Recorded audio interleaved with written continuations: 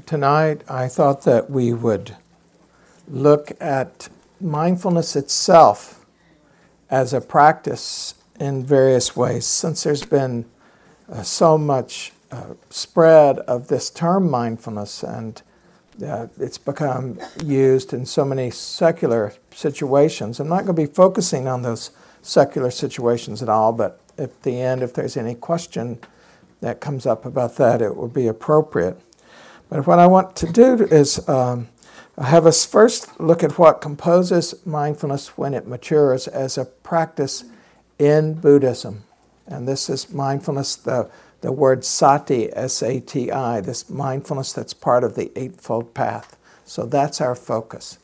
The mindfulness, the way it's used in other settings, does not refer to the mindfulness of the Eightfold Path because it doesn't include all the other factors of the Eightfold Path, and that's what makes mindfulness mindfulness. That's what makes sati sati, is its contextual meaning. It's not an independent factor in the Eightfold Path. You can think of the Eightfold Path, I sometimes say it's like a blanket with 8 folds. There's only one path, there's not 8 paths, and you can pick this one out and the other ones don't matter. They're entwined. It's one path that carries us to our destination, to our journey here. So to look at the mindfulness when it matures, what does it look like? What does it feel like in the actual practice of it? And then secondly, to look at mindfulness as a kind of phenomena of activity of mind. And there's different activities of mind that occur, and I'll take you through those as I perceive them. And then to briefly look at where mindfulness leads. So I've worked and I start to really have some skill of mindfulness. What happens then? What happens in my life? What happens? Where does this go? What actually is the fruit, if you will, of mindfulness in this way? And I'm going to see how it goes at the end of each of these 3 parts, to take questions at the end of each part, and just a couple of questions. But I encourage you, if you have a question, to at that time when I ask for it, to hold your hand up, and we're going to bring a microphone to you so that everyone can hear your question. The reason it's worth pausing to reflect on this, even though some of you have quite a bit of practice, we always want to be updating what we're about so that we have clarity, because the mind becomes quite entangled. The Buddha would often talk about the entanglement of the mind, and just how entangled it was, and all sorts of activities that were not helpful to it. And so we get our ducks in order here in terms of how we're practicing, which brings me to a cartoon from the New Yorker, in which there are these 4 ducks in a row. The ducks are in order, and one of the ducks is saying to the other ducks, "I fail to see why this is such an achievement," having their ducks in a row. Why is it such an achievement to have our ducks in a row? And it's a very fair question. We don't want to get into a conceptual overlay of our direct experience, as I mentioned, with the breath. We don't want to have the concept of breath that we're being with. Oh, this is breath. I know breath is made up of this exchange in and out of the air from outside to the inside, a bunch of concepts. Or, oh, I'm watching the breath like I'm up on the ceiling watching someone breathe. In mindfulness, it's the direct experience. That's what makes mindfulness so powerful, is it's a non-conceptual way of knowing, such that we then lead to insight. And we'll see that everything that we're working with leads to insight in this way. Mindfulness, mindfulness, mindfulness, mindfulness, sati, sati. Mindfulness is made up the way, this is what I came to in my own practice, and the Venerable Sumedho, my teacher, who is now retired and living in Thailand, but who was just here, whom I got to spend Friday afternoon with, actually most of Friday. He teaches this in a very similar way. Mindfulness starts with a kind of alertness. So the first component of mindfulness is that you're alert to what's arising right now in your experience. You notice. There's a noticing. This noticing is not the same as investigating. It's just a noticing. You're not oblivious to. So you say, I noticed that, you know. When I came in, I noticed that you had changed something in your garden. What have you changed? Or, oh, I noticed you've planted a tree. Or you notice, oh, you know, there's a feeling in the office today. Or you notice that someone's energy seems really low today. You just notice. You don't have a lot of thoughts about it. You're just noticing. There's an alertness to what's there. And this is, without this initial awakeness in that way, this initial receptivity to the internal and external environment, you know, we're sort of just walking through life oblivious. And often we can do that if we're not careful, for emotional reasons, for fatigue, for a kind of not trusting life, being worth showing up for. All sorts of things can happen to us. So alertness is the first part of mature mindfulness. In Pali, the language of the Theravadan text, that's called vitakka, this alertness. The second part of mature mindfulness is this ability to stay with the experience. The teacher U Pandita would talk about that our mind rubs against it, that we keep rubbing against it. Or I think of it more as that we've noticed something and then we can rest our attention on it long enough to then get to really know what's going on. Because otherwise, you don't get a chance to have a real relationship with something. You notice it, but then it's gone. So this staying with, this it's called vichara in Pali again in the text. It has this ability to stay with something even if it's unpleasant. Because if it's unpleasant, you know, there's a little veering away. Who wants to stay with unpleasantness? The unpleasantness and pleasantness are both part of what's called the second foundation of mindfulness in the Buddha's main instruction, teaching on mindfulness practice, the Satipatthana Sutta. So this vichara, this staying with quality, stays with something if it's unpleasant or if it's pleasant. If it's unpleasant, we want to veer away from it. But if it's pleasant, we start wanting it. So our mind goes to the wanting rather than staying with the actual experience of it. An example that I've used repeatedly is you walk up Mount Tam to see the sunset. And there you are, just as the sun's going down in the ocean. It's so beautiful. And at first, you know, that first moment you go, oh, I got here just in time, and there it goes. You go, oh. And then you think, I need to do this more often. I should bring so-and-so up here. What happened to being with the sunset? How quickly that happens. A taste. You know, this is your favorite meal at some restaurant. You take that first bite, oh, this is so good. You're really feeling the bite. The second one, I need to come here more often. Or you get to telling some story and you miss the taste of the food that you're paying a lot of money for, that you've cared so much about. How quickly we lose the experience when we are not being mindful. So mindfulness allows us to stay with the experience. And in that sense, when it's pleasant, that means we're enhancing the joy of the pleasantness because we're staying with it. And ironically, if it's unpleasant, we are actually better off being with the unpleasantness of it rather than veering away, because we don't ever get rid of the unpleasantness when we're turning away from it. But when we stay with it, we see that it arises and passes like everything that is composed. That's one of the key teachings of the Buddha, the truth of anicca, that everything is in flux, everything's changing in that way. So we're alert to what arises, we stay with it, and then we fully receive it in a mature practice. That is, we mostly have it as an embodied experience. Our bodies are here, it registers in our bodies, it registers in our hearts, and we feel what it's doing to our mind, to the head center, better said. It is an embodied experience. This fully receiving it gives us the import of it. Oh, I really care about this.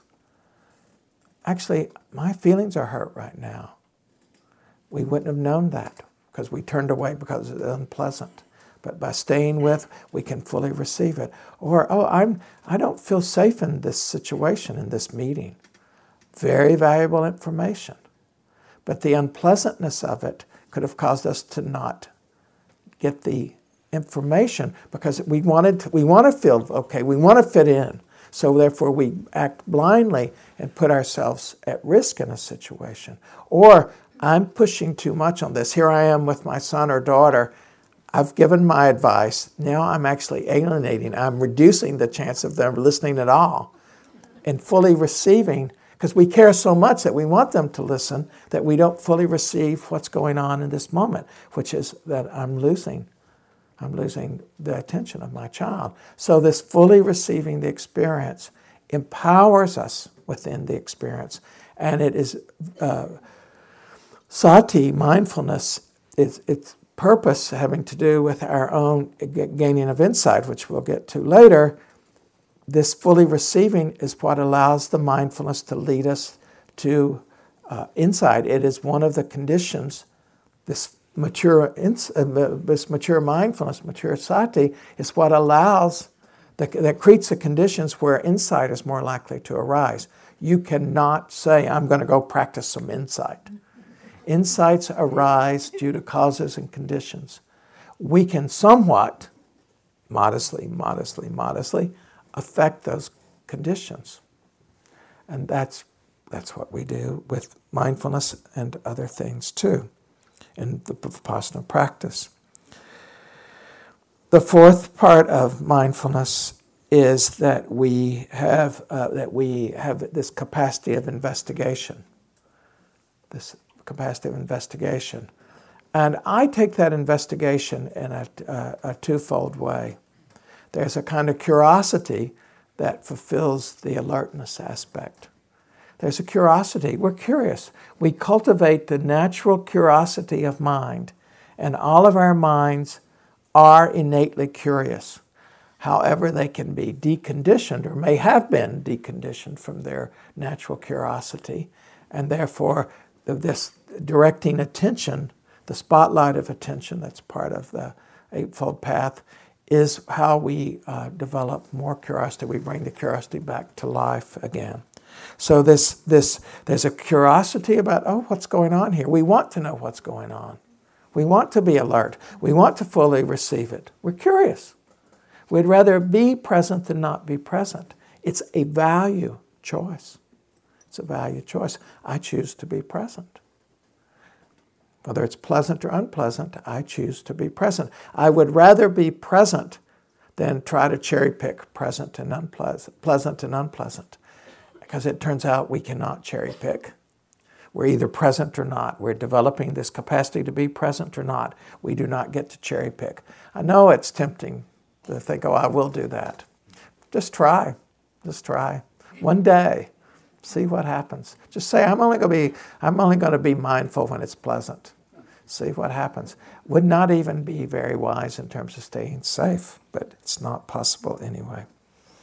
And then the investigation aspect of this is when, so we're not just curious about it, we realize that curiosity says, this is important. I really want to understand this. It could be, we want to investigate it in terms of its effect on our life and our behavior, something that's going on in our mind or something that's going on out in the world. From Dharma practice, from the Buddha Dharma, we investigate to see how it relates to the Buddhist teachings of how things are. This has to do with the hindrances. It has to do with what are the factors of awakening that lead to liberation. It has to do with the awareness of the body, the awareness of pleasant and unpleasant. We are investigating from understanding Dharma. We're understanding Dharma. We're understanding how things are so that we can find liberation from suffering. And then the final part of a mature practice is that we treat experience from an impersonal basis. We're more interested in the phenomena of that experience rather than the soap opera of it. So when someone betrays us, we're much more interested in the feeling of betrayal as phenomena of mind rather than, I'm so stupid, I should have known better, how could they have done that, this is my, we're interested in, what is this like? What is this like feeling so shocked in this moment? What is this like? What am I wanting to do? Am I blaming myself? Is that helping? We're interested in the wisdom and the compassion. We're not so interested in who shot John. We want to learn for the future, but we're not interested in getting all of the melodrama going. There's an impersonalness. We understand that everything that happens is part of what life. And it's impersonal. Life is like this. Everybody gets angry. Everybody gets confused. Everybody gets excited. Everybody knows love in some way, and on and on and on. That these are part of the human experience. How do we relate to them with compassion and with wisdom? So that's what we're interested in. And that's an impersonal kind of knowing, but that is not indifference. That in no way means indifference. This is the bad rap sometimes about Buddhism. Oh, Buddhism is indifferent to life. Not so. Not so at all. The Buddha was motivated to teach by compassion, and he taught these core principles because that's what leads to the end of suffering. These core principles, understanding them. But he also, when talking to various lay-gathered groups in these various villages, talked about all the regular kinds of happiness and what to do with those. And he was encouraging of people's well-being in the ordinary sense of it. He was not dismissing of ordinary life in that way when you actually look at the suttas. So there we are. We as our practice matures, we're able to notice what's happening in the moment. We're able to stay with it long enough to fully receive it, to investigate it as is appropriate, and we don't get lost in it. We've got equanimity and compassion enough that allows us to not get lost when we stay present. Because otherwise we will get lost in it. We'll get lost in the wanting or in the aversion to it. I refer more and more to what I teach as compassionate mindfulness, because without a regular cultivation of compassion, life's too hard to really meet and show up for it. Just what's going on in the world at large right now. It's very difficult to stay with the fact of all of the terrible violence that's happening right now as we sit here. We shut it out without a compassionate mindfulness. The mindfulness, it's just too much to open to. Likewise, even with our own immediate life, the times we feel disoriented, insecure, frustrated, with someone we're worried about that we deeply care about, someone being disappointed in us or wanting something from us, on and on and on. We shut out so much of life if we don't have a compassionate mindfulness. With compassionate mindfulness, it comes in and is known, but it is not taken possession of. We don't make it a me or mine. It's known without becoming a belonging. This is one of the beautiful things about the Buddha's teaching, is this non-identification with. That's the non-identification that's taught in the second noble truth. This not falling into thirst around experience. So it's quite something, this little simple thing of mindfulness, huh? And it's just being present. But it's being present with a direction, with an intention. So mindfulness and intention come together. Without intention, mindfulness doesn't have a direction.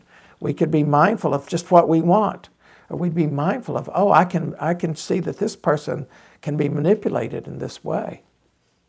So mindfulness fits into a context that's ethical in nature, that's called sila, and mindfulness fits into as a practice, because it's its own practice of wisdom.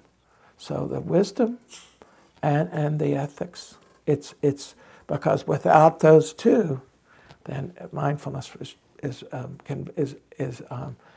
it has no ethical base one way or the other. It is the context that gives mindfulness its ethical base. So you can say that sati is always positively, ethically, but only because it's sati, not because of mindfulness as a phenomena of being present. The thief, as I've said in here before on Monday night, a thief breaking into your apartment when you're asleep in the bedroom so that they can steal something, your computer off the living room table, is very mindful. They're very mindful. That's part of what gives the thieves a high, is that huge concentration and of being present to every little sound and all. They get a chemical hit. This is something that social psychologists have talked about, because there's a positive chemical hit from that kind of concentration. It's just it's amoral. It's not immoral. It's just that hit, that concentration brings a chemical release that we like. So our mindfulness is the mindfulness to bring about the end of suffering. That is why we're doing this. We don't create more suffering on the way insofar as we have choice, and we're developing a greater range of choice in the process. Quite beautiful in that way. This is a little poem by Mary Oliver, and it's called "The Uses of Sorrow." Someone I loved once gave me a box full of darkness. Someone I loved once gave me a box full of darkness. It took me years to understand that this too was a gift. Someone I loved once gave me a box full of darkness. It took me years to understand that this too was a gift.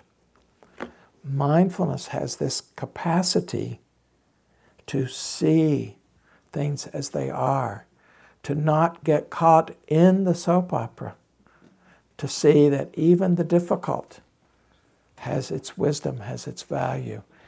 Mindfulness is non-discriminatory in that way.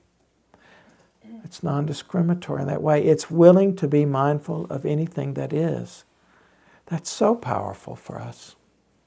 Once we really know that, we don't have to be afraid of what someone's going to say to us. We don't have to be afraid of what we might feel.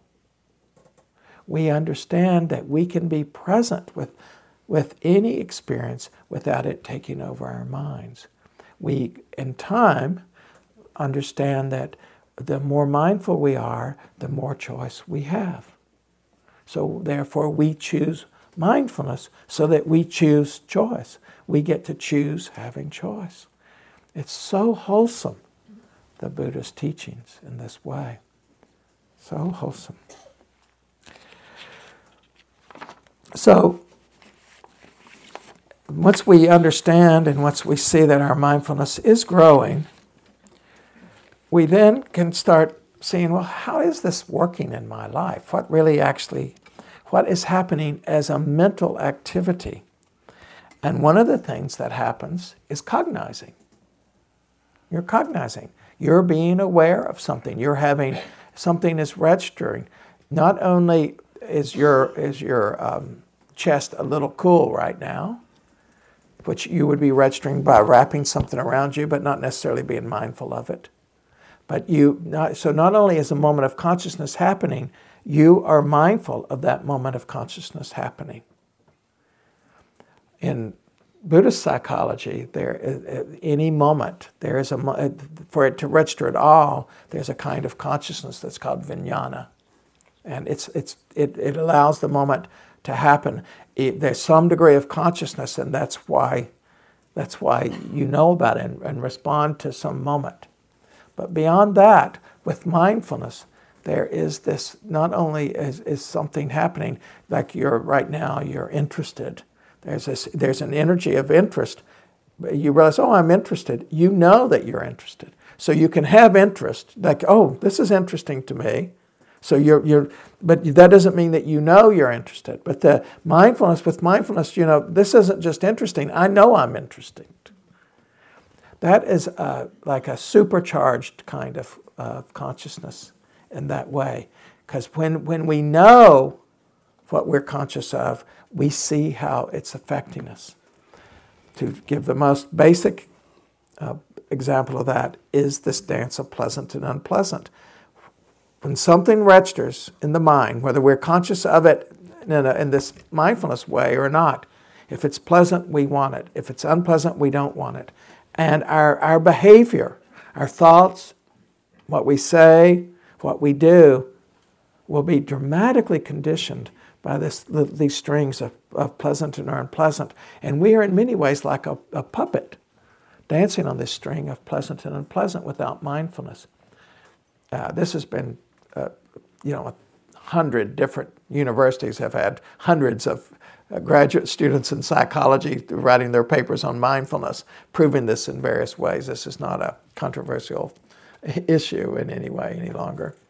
That it is the power of the mind that responds to pleasant and unpleasant that causes so much. To pleasant and unpleasant, to past associations, to the way we've been conditioned.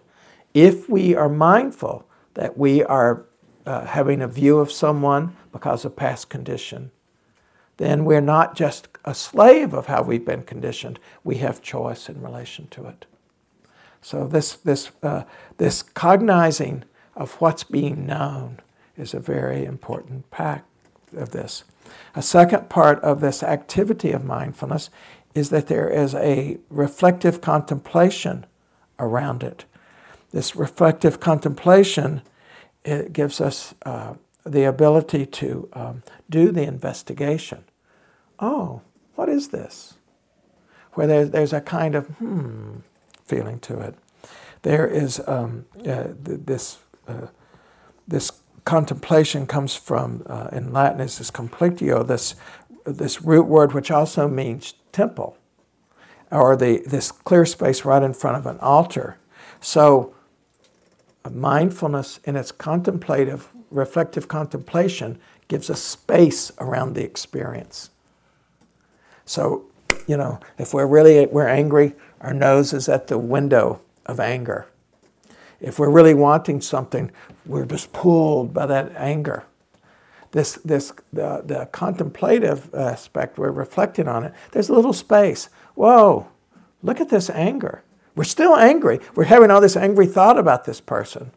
But look at this anger. Whoa.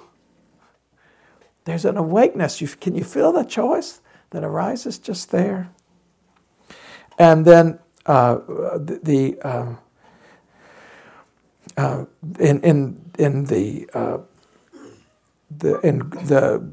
ancient Greeks and their philosophy, there was a kind of theoria, a kind of prayer, or what we would call meditation, this contemplative meditation, that was often used in terms of this idea of kenosis, or a unity, or a oneness. So in Western culture, we have in our very basic roots this idea that is reflected in the mindfulness, that through mindfulness there is a kind of spaciousness, and it leads to a kind of higher experience of unity, of well-being, of a oneness with things that are the opposites in some way, that there's something is brought together in this.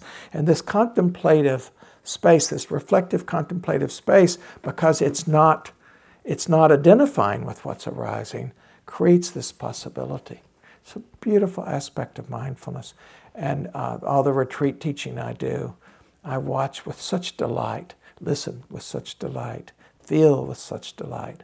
When someone comes in and reports something that they've been dealing with for days on this retreat, suddenly they really became mindful of it. And it's now easeful. And there have been such pain, such suffering around this. Oh no, they're just mindful of it. It just is. It's a story.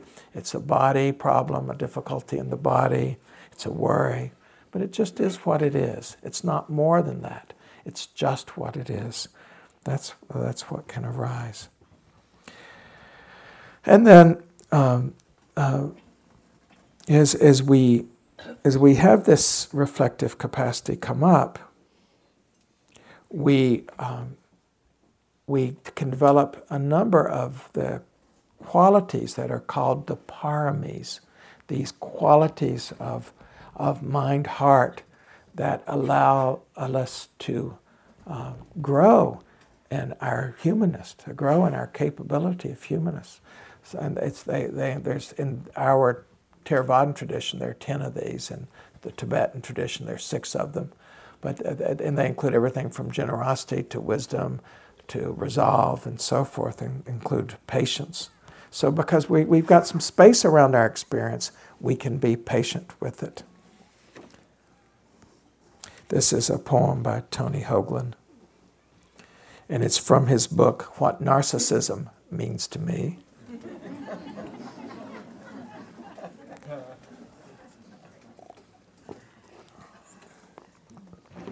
Patience. Success is the worst possible thing that could happen to a man like you, she said, because the shiny shoes and flattery and the self-lubricating slime of affluence would mean you'd never have to face your failure as a human being.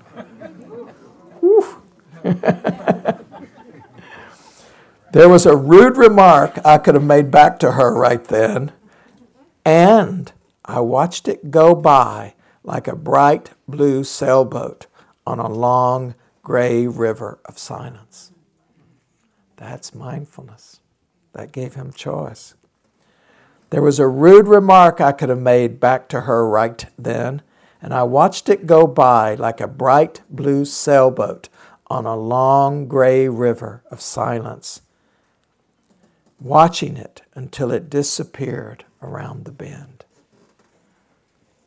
Contemplation, this reflective contemplation where we don't grab hold of the stimulation. Watching it until it disappeared around the bend while I smiled and listened to her talk, thinking it was good to let myself be stabbed by her little spears because I wanted to see what I was made of besides fear and the desire to be liked by every person on the goddamn face of the earth. To tell the truth, I felt a certain satisfaction in taking it, letting her believe that I was just a little bird opening my mouth and swallowing the medicine she wanted to administer, a mixture of good advice combined with slow-acting poison. Is it strange to say that there was something beautiful in the sight of her running wild, cut loose, in an epileptic fit of telling the truth? And anyway, she was right about me. That I am prone to certain misconceptions, that I should never get so big or fat that I can't look down and see my own naked, dirty feet. This is this humility of mindfulness, which is why I kept smiling and smiling as she talked. It was a beautiful day. I felt like crying. I knew that if I could succeed at being demolished, I could succeed at anything. Patience, being mindful. Sometimes the message really needs to be separated from the messenger or the form of the message. I do a whole Dharma talk on that very subject because the message is what we want to be mindful of, not who the messenger is or the form the message is being delivered in. What's the value of this? What's the truth of this?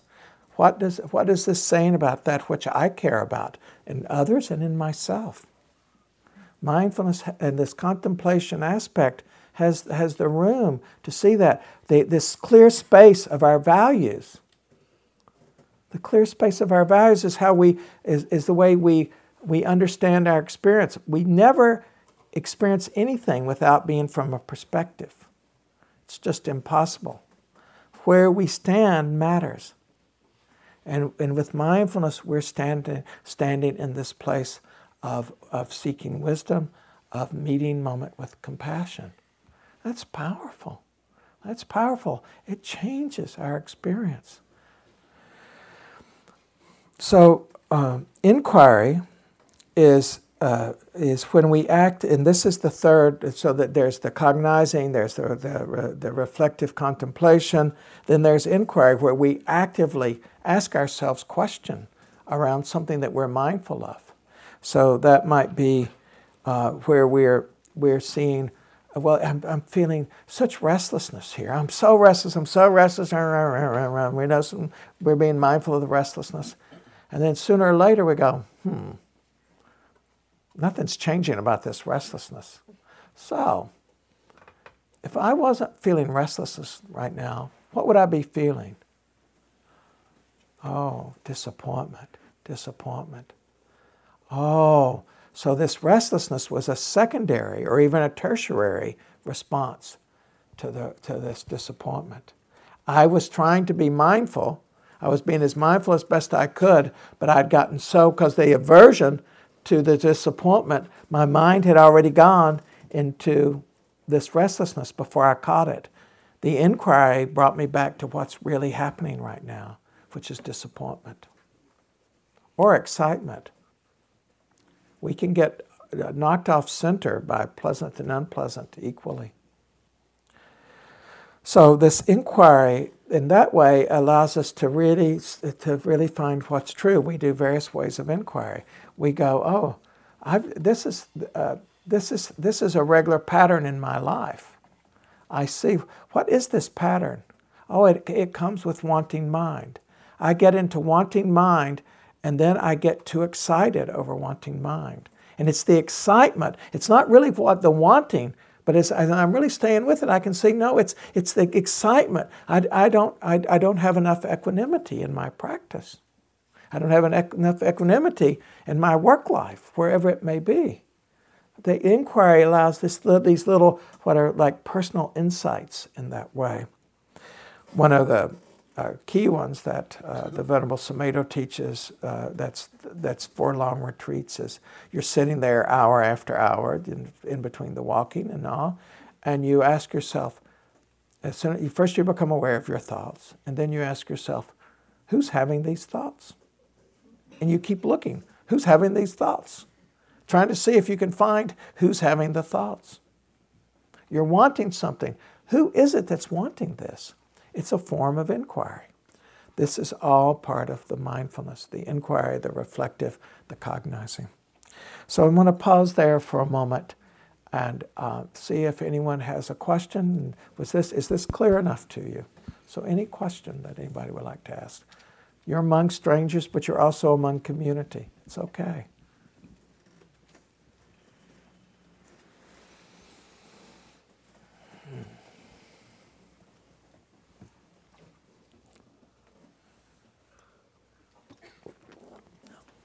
Somebody got there.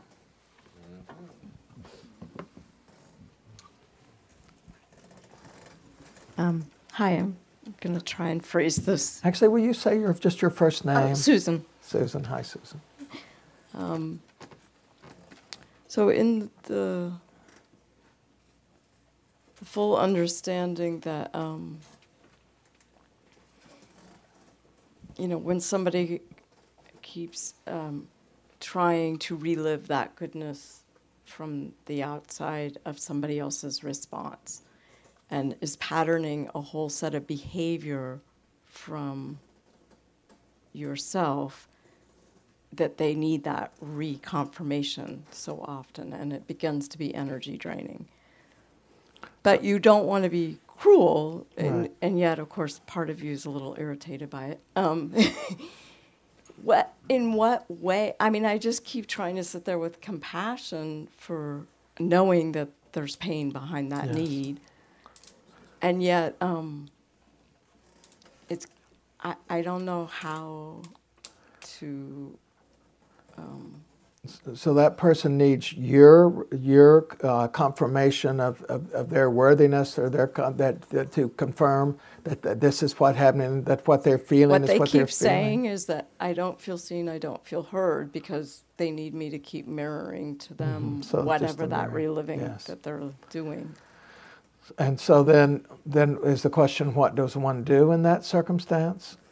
Yeah, as though my intention is to stop pain and suffering with them, and yet my intention is to not cause my own pain and suffering I don't have physically and potentially health-wise the energy to endure Right. just this And constant is this in a personal or professional capacity? personal. Personal capacity. So this is when someone needs constant mirroring in some way that they feel that they can feel okay. Well, I guess, yeah, and I am working with them, so it's both. Yeah. So then what does one do about that? You mean you're working with them at an office situation, but you're not in a therapist relationship to them? No. Okay. Because this comes up a lot, because therapists get burned out on this ability to mirror. They can't mirror anymore. They can't actually care, so they just get burned out. We get a lot of that, people coming on retreat because of such hard work. Here she is in a situation where there's this someone who really needs a lot of reassurance, a lot of mirroring, a lot of confirmation over and over again. What to do? The first thing to do is to be aware of ourselves and how we're responding and what's being triggered in us. In what way is this person also reflecting some need we have? What can we learn from this person? We learn this, we become as wise as possible about ourselves, because that is the way that we will have the widest range of choice to not cause more suffering and maybe possibly to slightly reduce someone else's suffering. And then from once we see how it's affecting us, we of course are meeting their needs with a feeling of compassion, and that is that our intent is coming from compassion. We recognize that something's out of balance in this situation, and we see the suffering in it. So we're mindful of the suffering, and we are mindful of choosing compassion. It's a choice, compassion, till it gets developed, so it becomes so spontaneous that we have no choice but compassion. And then we ask, well, what's wise here? What's wise? What's wise for all parties? Wise for the other person, wise for ourselves, and wise for the relationship, which is yet a third in that. There's three. And if you're in a working relationship with that person, that third is quite important, because that relationship is not something that, it's not like a friend where you could see less of that friend if you're going to see that person anyway. And then the one way we respond in a situation like this that I suggest oftentimes is a loving kindness practice for that person that you don't tell them about. You just do the loving kindness practice, and then you through this inquiry aspect, you go, okay, what is the balance for me and them, and you're doing it as inquiry. I'm not, without judging this or not, no judging this person. What is a wise balance here? And you do that wise balance. And you develop a compassionate ways of then turning away, and you just cease to feed that thing, because the more, if it's a bottomless well, so of course you can't do that. But then over time, if you can keep your boundary, this will change over time, because the person will turn elsewhere. Okay. But you're not. There's no meanness in this, and you don't like make fun of them behind their back or any of that, because of your caring. But yeah, that boundary is your boundary too. Part of it's been, like there's a forgiveness for when they're asking that. I mean, the history of when that's occurred, and and I've given it away and then felt a price for it. Yes. So. Yeah. So when we give away too much, that's adding to the suffering in the world, not reducing it.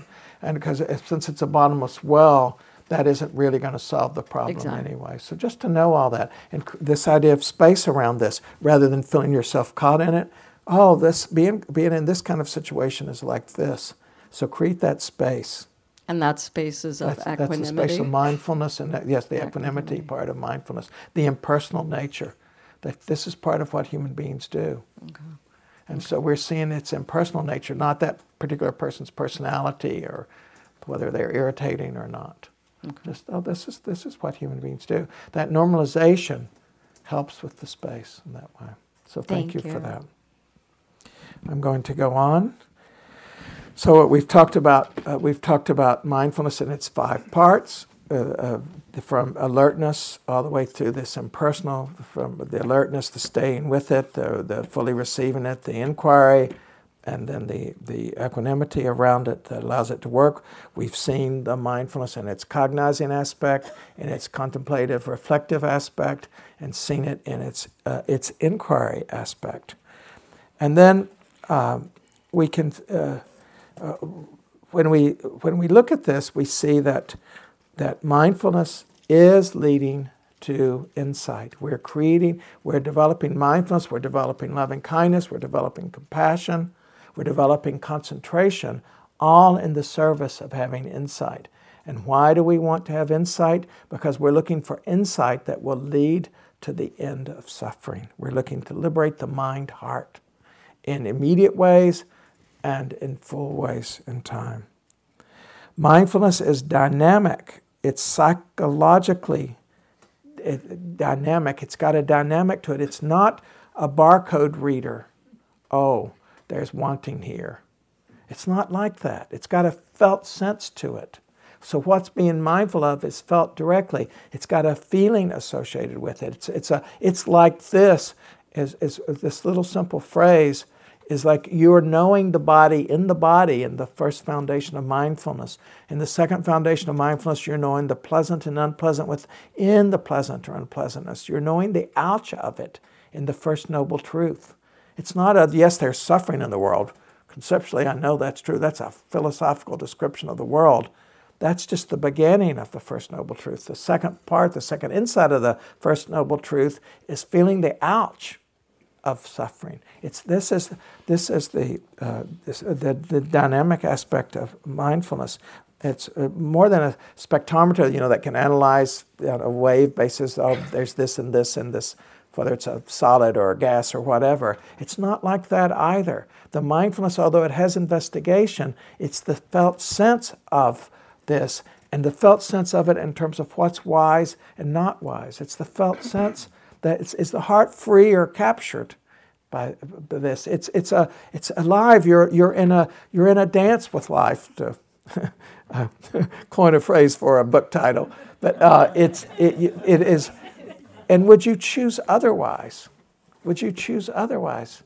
Don't you want to know the feel of a soft breeze on a warm day on your face, rather than to know there's a breeze that's blowing at 10 miles an hour and it's coming from the northwest? Is that what you would want in terms of living a life? I don't think so. When mindfulness is out of balance, it can have an eroding quality. It can be a possessive.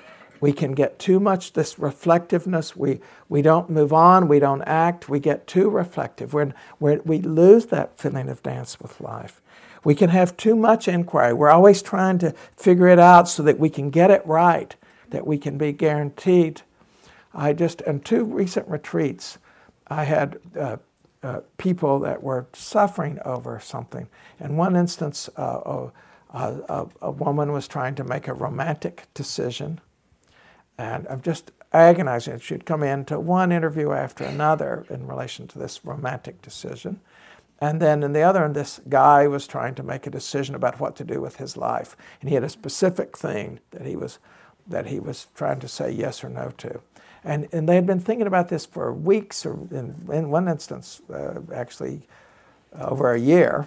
And so I listened to this, and finally I said, so as I hear all of this, is your primary concern that you get it right? Or is your primary concern that you not get it wrong? In each instance, it was like the light bulb went on. The woman, when I said, get it wrong, she just started crying and crying. She, this whole time, had been afraid of getting it wrong. Not of getting it right, but getting it wrong. That was her fear. And so that she wasn't being mindful of what was there to be mindful of. She was afraid of getting it wrong. The same thing with the guy.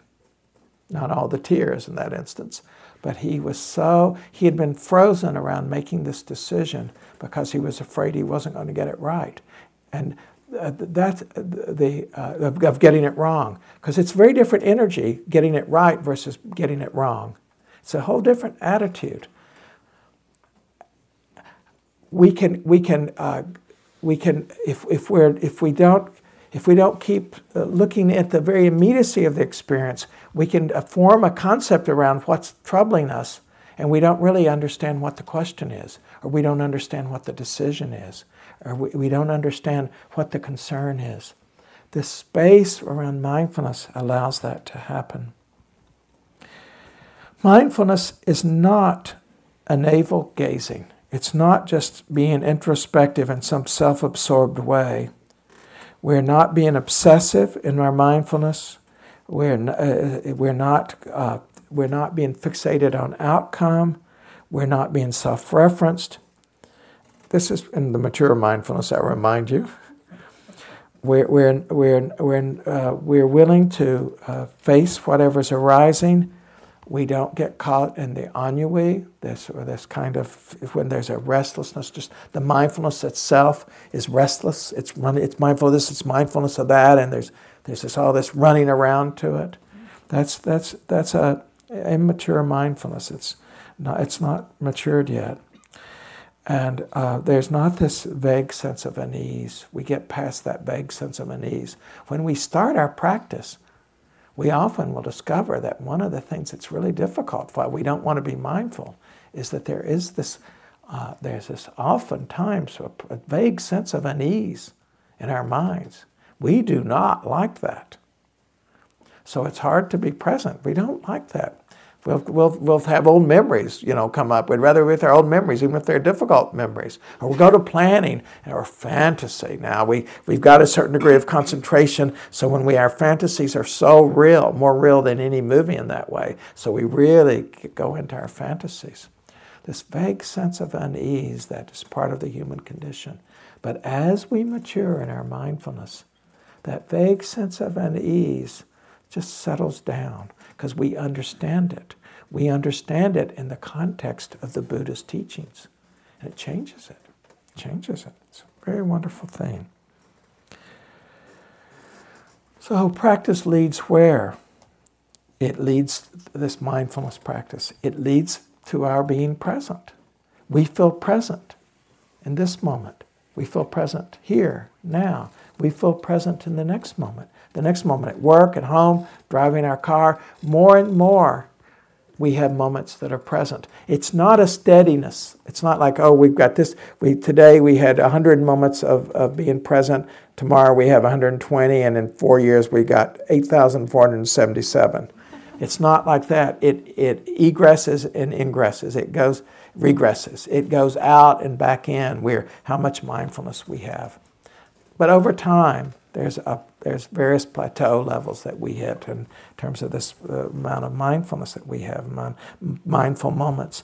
And then there develops in us this wonderful thing called presence. There is a presence. You've been around people who have a lot of presence. They are mindful in a way that creates this presence.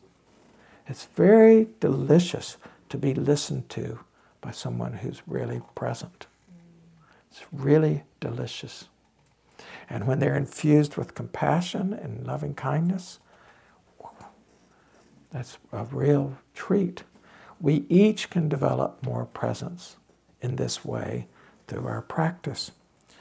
So the practice leads to being present, it leads to presence, it leads to purpose. We are mindful of our purpose. And our purpose is tied in our intention. The second part of the Eightfold Path, coming after wise understanding, is wise intention. I intend this moment to moment in my life. We have all these different goals. I explained this at length in Emotional Chaos to Clarity. We have all these different goals. And we use different skillful means to reach those goals. But our intention is the way the Buddha is teaching it, doesn't change.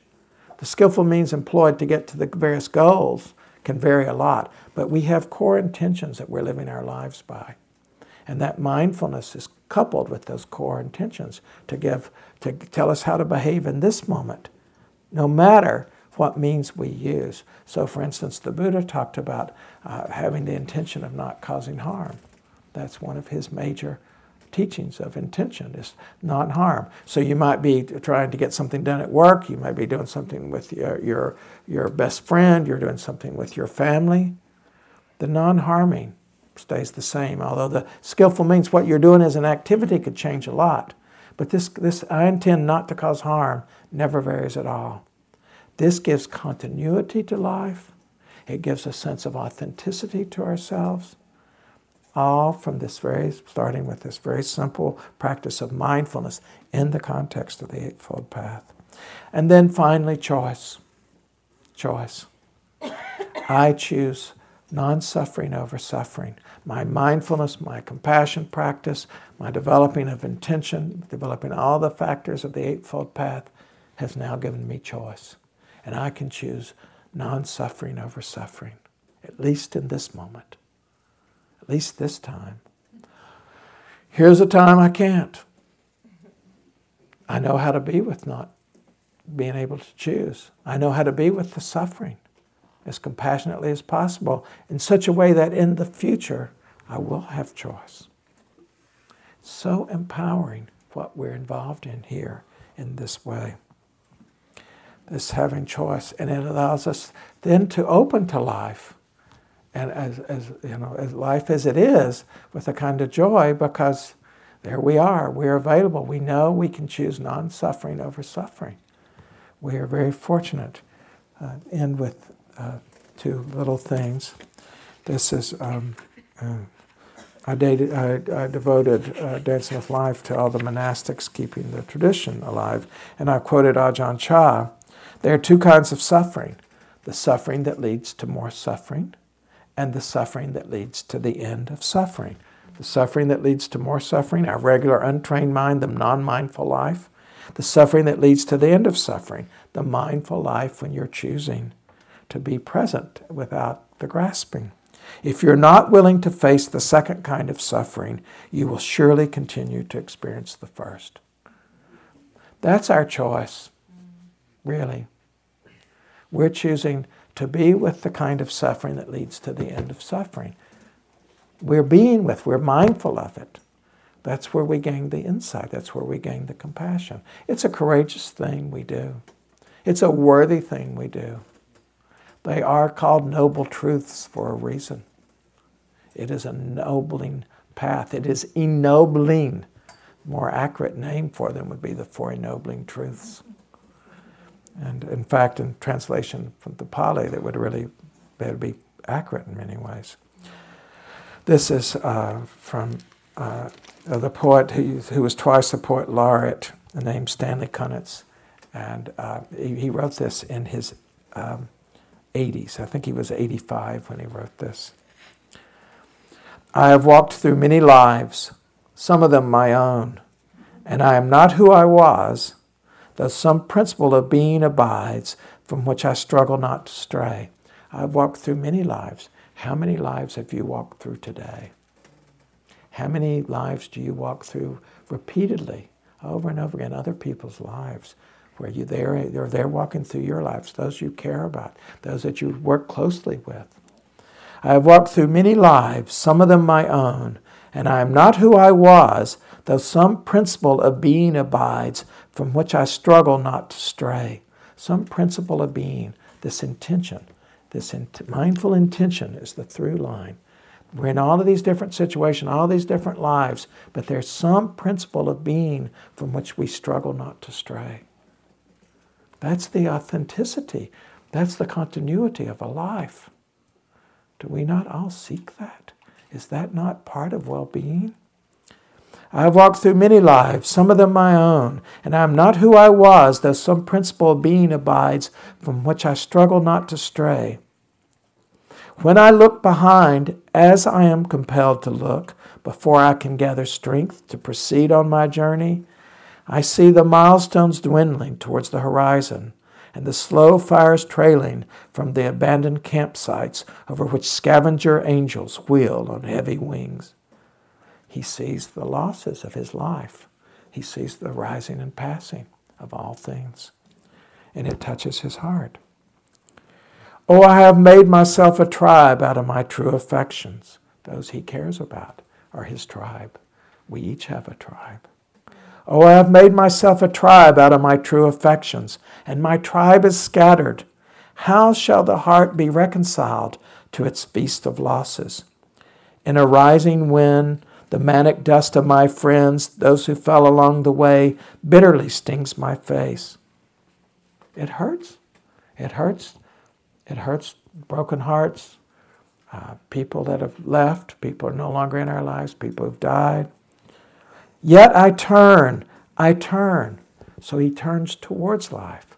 Yet I turn, exulting somewhat, with my will intact to go wherever I need to go, and every stone on the road precious to me. Stone, the difficulty. In my darkest night, when the moon was covered and I roamed through wreckage, a nimbus-clouded voice directed me, live in the layers, not on the litter. Live in the layers, not on the litter. Though I lack the art to decipher it, no doubt the next chapter in my book of transformations is already written. I am not done with changes. None of us are done with changes. Do we want to actively participate in those changes? Mindfulness is a tool for doing that. Let's close our eyes for a moment.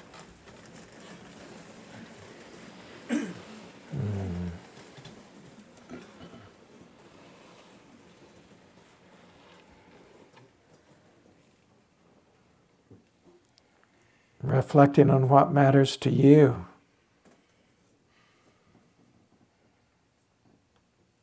What do you care about? What do you aspire towards? Not in terms of the external goals, but on a lived life. How do you wish to employ mindfulness? Any merit that's arisen from our practice this evening, we offer that merit to all beings without preference, without discrimination.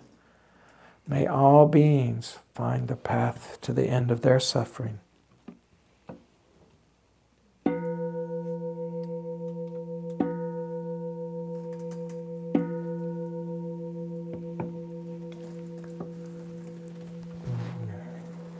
Thank you for your kind attention. I hope to see some of you on Saturday.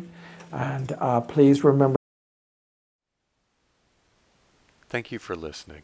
To learn how you can support the teachers and Dharma Seed, please visit dharmaseed.org/donate.